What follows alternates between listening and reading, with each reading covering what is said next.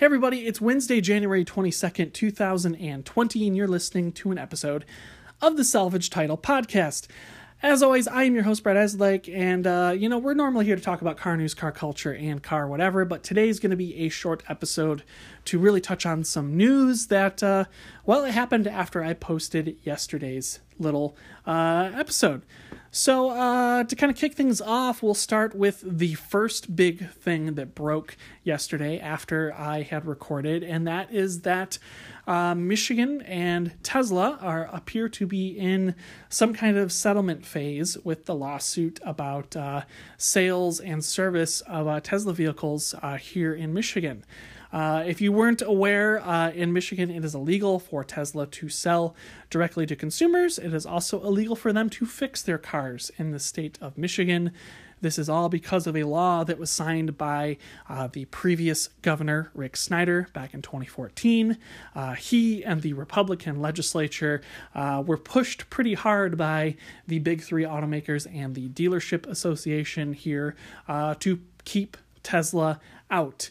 It is a fantastical mess of, anti-consumer and really anti-capitalist sentiment that has kept Tesla out of this market.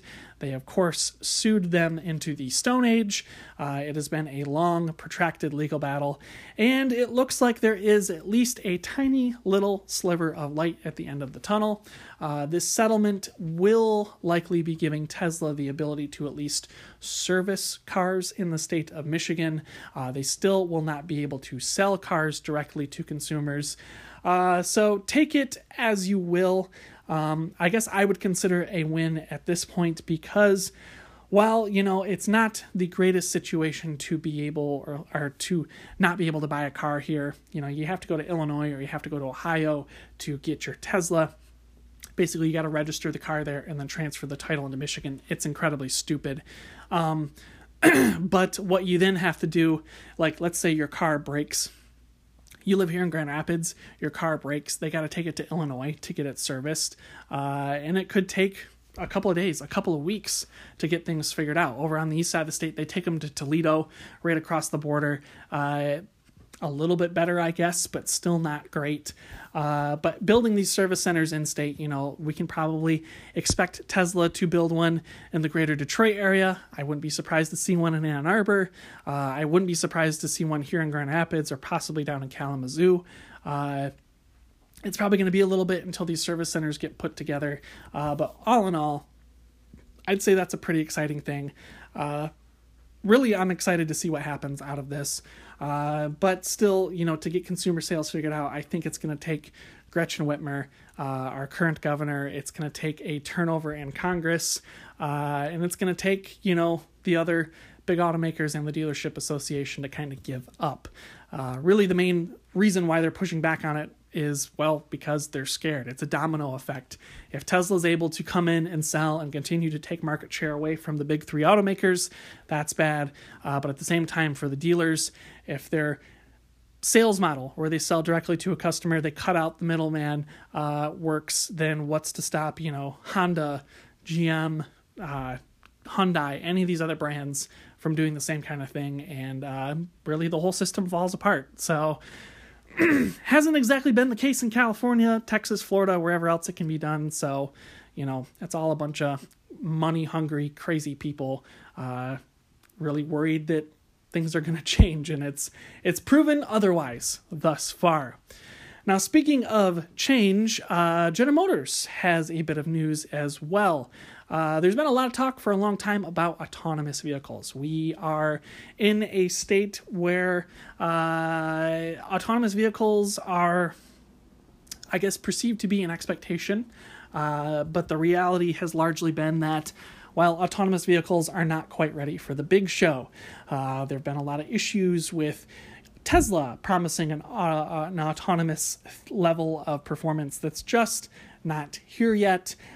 Uber and Google have both had their systems of autonomy really pushed to the limit. Unfortunately, somebody did get killed by a self-driving Uber. Waymo has been involved in some accidents, which also has not been great. It's been a testy bit of thing. GM has been pushing to become the first car company to sell a completely driverless vehicle. They have been testing Chevy Bolts that have lacked both a steering wheel and pedals for, I guess, the better part of a couple of years now. They've been testing them out in California, and I think they've been testing them here in Michigan as well. And apparently results have been good. GM pulled the wraps off their Cruise program last night.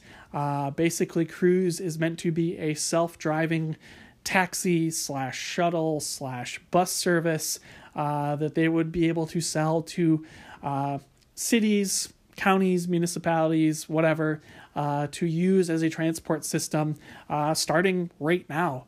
GM is saying that you could place an order today and receive your, I don't know if you want to call it a car, your mobility option before the end of the year. These are electrified vehicles that would charge up.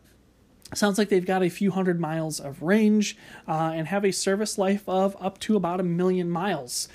They comfortably seat about 4 people. There are seats at the front of the vehicle that would face rearward. There are seats in the back of the vehicle that would face forward.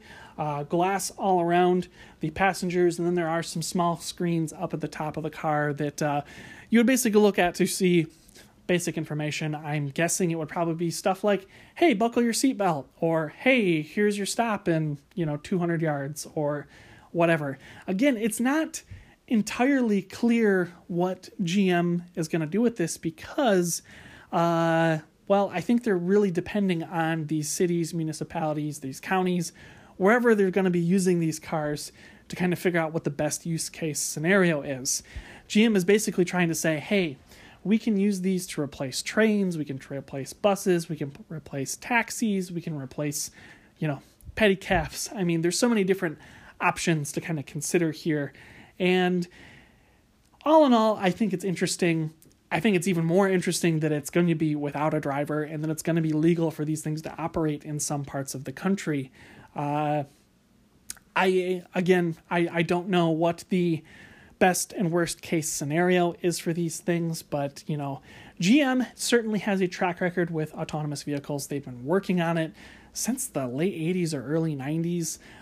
So I imagine there's a lot of technology baked into this car that, we haven't really seen the ins and outs of quite yet.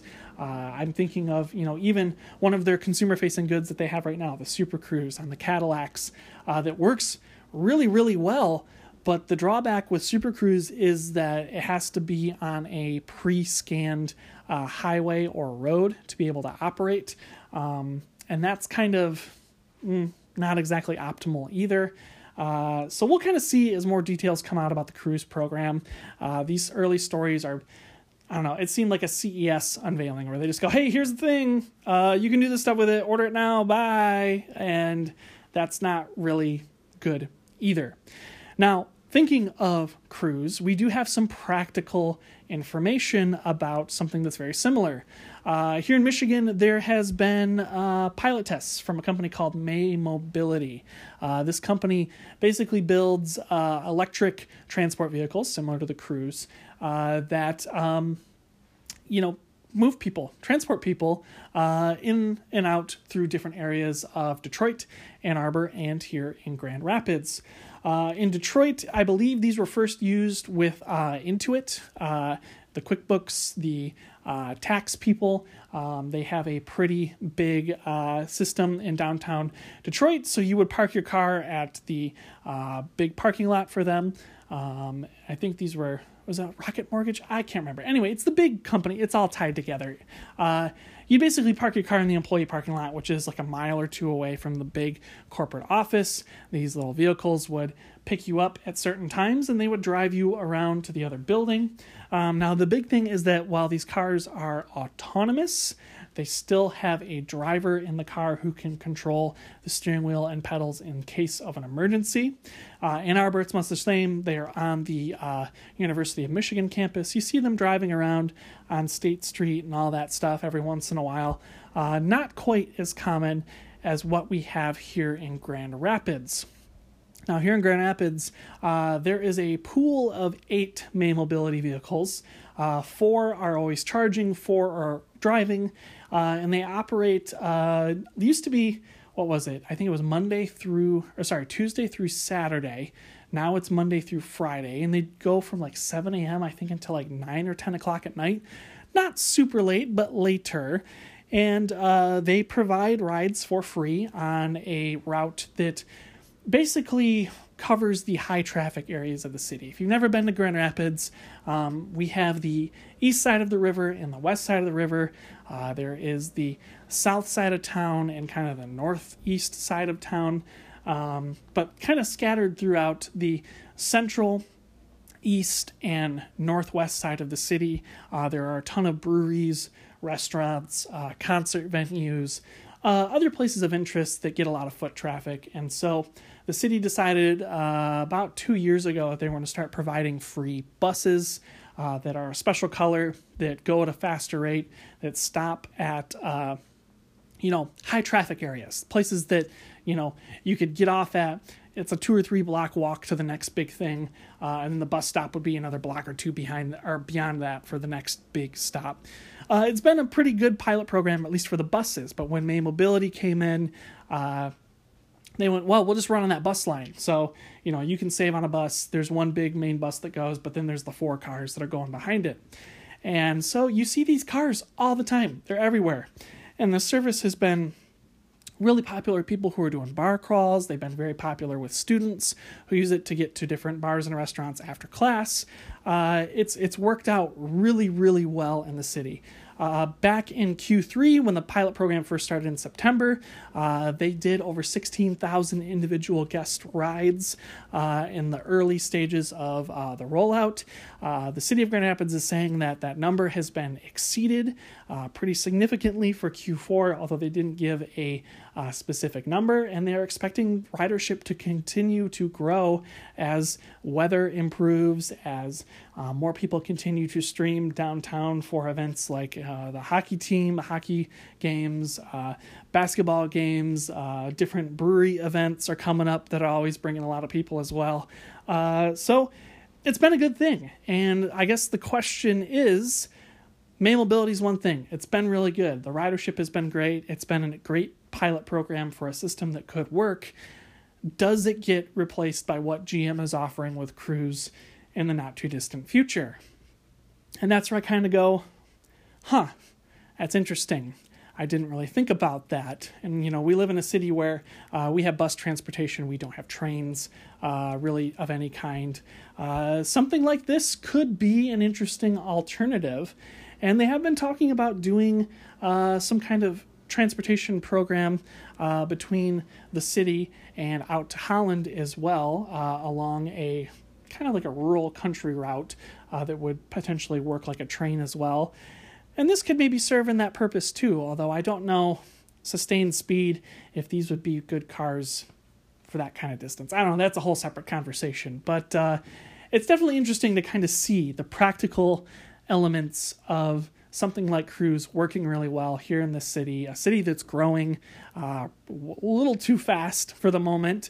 So, hey, maybe these Cruise vehicles are going to be coming to a city near you. They are very easy to spot because they look like little spaceships. It's going to be pretty neat. But yeah, that's basically what I wanted to touch on for today. There isn't really much going on. Anyway, guys, if you like what you hear, make sure you subscribe. If you think there's something interesting here, make sure you guys share. If you guys are listening to this on a podcasting platform that allows for ratings, give us a rating. It'd be greatly appreciated. We're on Apple iTunes, we're on Spotify, we're on Google Podcasts, and so much more. So anyway, yeah, appreciate you guys taking the time to listen. And if we have more crazy news breaking, we'll touch on it again on the next episode of the Salvage Title Podcast. We'll see you then.